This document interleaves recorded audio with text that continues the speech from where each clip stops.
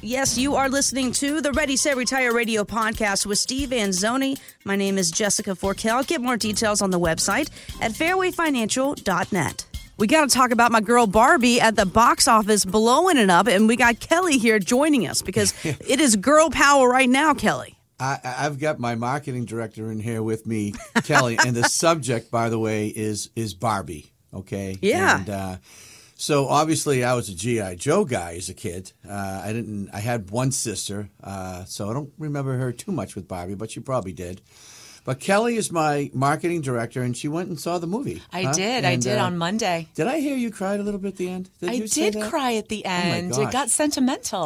Oh, it really my gosh. did. I haven't seen it yet, but the fact that you cried now, I mean, I don't know if I'm intrigued or scared. I don't know which way to go. I mean, I don't know if I'll go see it, but man, wow, okay. It was good. Yeah. It was good. I mean, Barbie, basically the whole premise is like she thinks she's changed the world, right? She's Barbie. She's had over, 200 jobs. She's shown that women can lead the way. They don't have to be the stay-at-home wives. And then all of a sudden she gets into the real world and realizes maybe not so much. That's correct. Yes. Barbie thinks she saved the world. And unfortunately, when she gets to the real world, it's not what she thought in her mind. Mm-hmm. So I guess that does... It does sound like real life, doesn't it? Like when kids get out of college, they think, hey, I got my degree, I'm going to go out there and change the world, and then the real world hits them hard back, and you got to face reality, right? Or when you have your first kid, you think, that's it, I'm ready to go, and you're like, ouch, this is tougher than I thought. Yeah. So I guess I could see that, So maybe Trace and I will check it out. I mean, there's got to be some financial thing going on here with this movie, I'm thinking, right? Oh, my gosh. Well, it's like the #1 movie all around the world. It's made $1 gazillion. I mean, I think seriously the other day it hit like the $1 billion mark at the box office.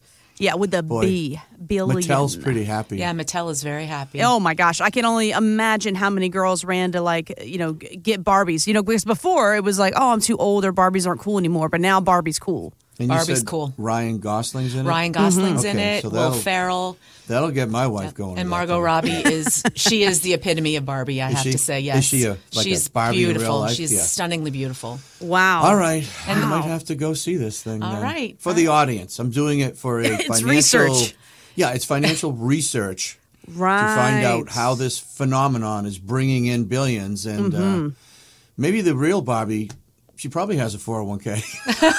God, I hope so. Somewhere. With over 200 jobs, I hope she had one or two in there. I mean, I guess the bigger question is, if she did have 401ks from these 200 jobs, Steve, and let's say Barbie came into your office and said, Steve, you're Cape Cod's retirement income specialist. I need your help. I have all these 401ks laying around. What the heck do I do? Wow. Well, first of all, I think I'd ask for her autograph. First things first, yeah. I mean, yeah. She's got a lot of old 401ks. So we're going to have to clean some of those older ones up, maybe, roll those into an IRA for her own account, and set them up like that. But I run into a lot of people, obviously, over the years, and a lot of my clients have old 401ks, right? And some of them have left it with their employer for literally 5-10 years. Mm-hmm. So a lot of people don't know they can do that with their 401ks and roll it over. And why you would consider that is you have more control and you have more options when you put it into your own IRA than an employer-sponsored 401k.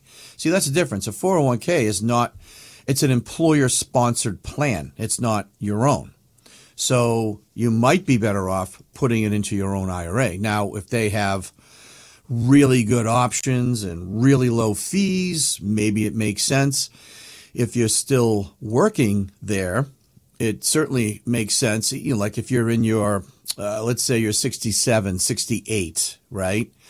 And you're still working, and you even get to the age of, let's say 72, 73. You love your job, and you're still working there, right?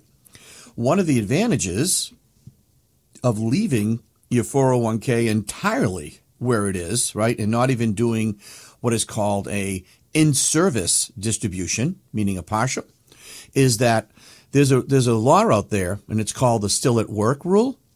And as the name sounds, if you're still working, even if you're 73, 74, you don't have to take the minimum distribution from that 401k.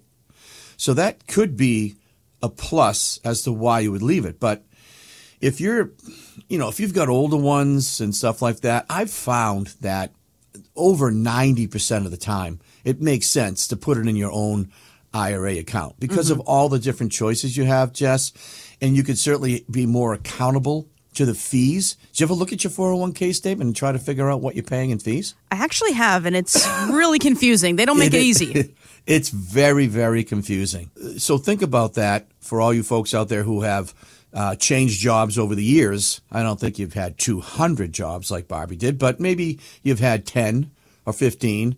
I mean, my son is, 32? I think he's already had 10 jobs. But oh, my gosh. I think that's that generation. And besides, there's no pension, right? There's no tie down or incentive to stay where you are, right? It's all about what can you do, what can you make, and that sort of thing, and how much you love your job. That is a hot, hot topic. Like the movie, Barbie, IRAs and 401ks and old plans and not being accountable to those. And I've seen some mistakes, just like when people they need money, right? Like, let's say they're doing a project at home, like they're doing an addition or they're putting a roof on or something like that. Yeah. I've seen people take money from their 401ks to do that. Uh-oh. And that's I know. a big no-no. And that, by the way, that is creeping up the last year or two. The studies out there have shown that there's a ton of people who are taking money from their 401ks to do other projects. And I'm telling you, it's really hard to accumulate that money over time. And as you get older, let's say you're 60 and you do that, now you've got a shorter window to try to accumulate that money back. It could almost be impossible, right? So you got to be very careful. And, that is absolutely a last resort to do that, okay? So you've got to really put both arms around that pile of money and guard it with your life, literally, because that is most people's nest egg. It's their personalized, pension, for lack of a better word, only it doesn't have the guarantees of a traditional pension. That is the challenge and the problem. And Jess, you and I talk about it in the show. The number one fear is running out of money. Absolutely. And the reason it's the number one fear is because people don't have pensions anymore. I mean, I've been in this business since the 80s. And I'm going to tell you something. In the late 80s and 90s, running out of money was not the number one fear. Okay? It was like maybe number 3, number 4, number 5. Because most of those people had Social Security, a pension, and no debt. That's huge. So a lot of people I see today still have a mortgage. It's not uncommon, and they have no pensions. So you got to guard that money with your life. You need to find out the best available options for yourself and if you married your spouse, okay, because that is a huge part of the plan. Think about it. If you're married, you're not just looking out for one check. You're looking out for 2. And Social Security, when one of you dies, one of the checks dies with that person. So fortunately, the higher check is kept, but you're losing an income right off the bat.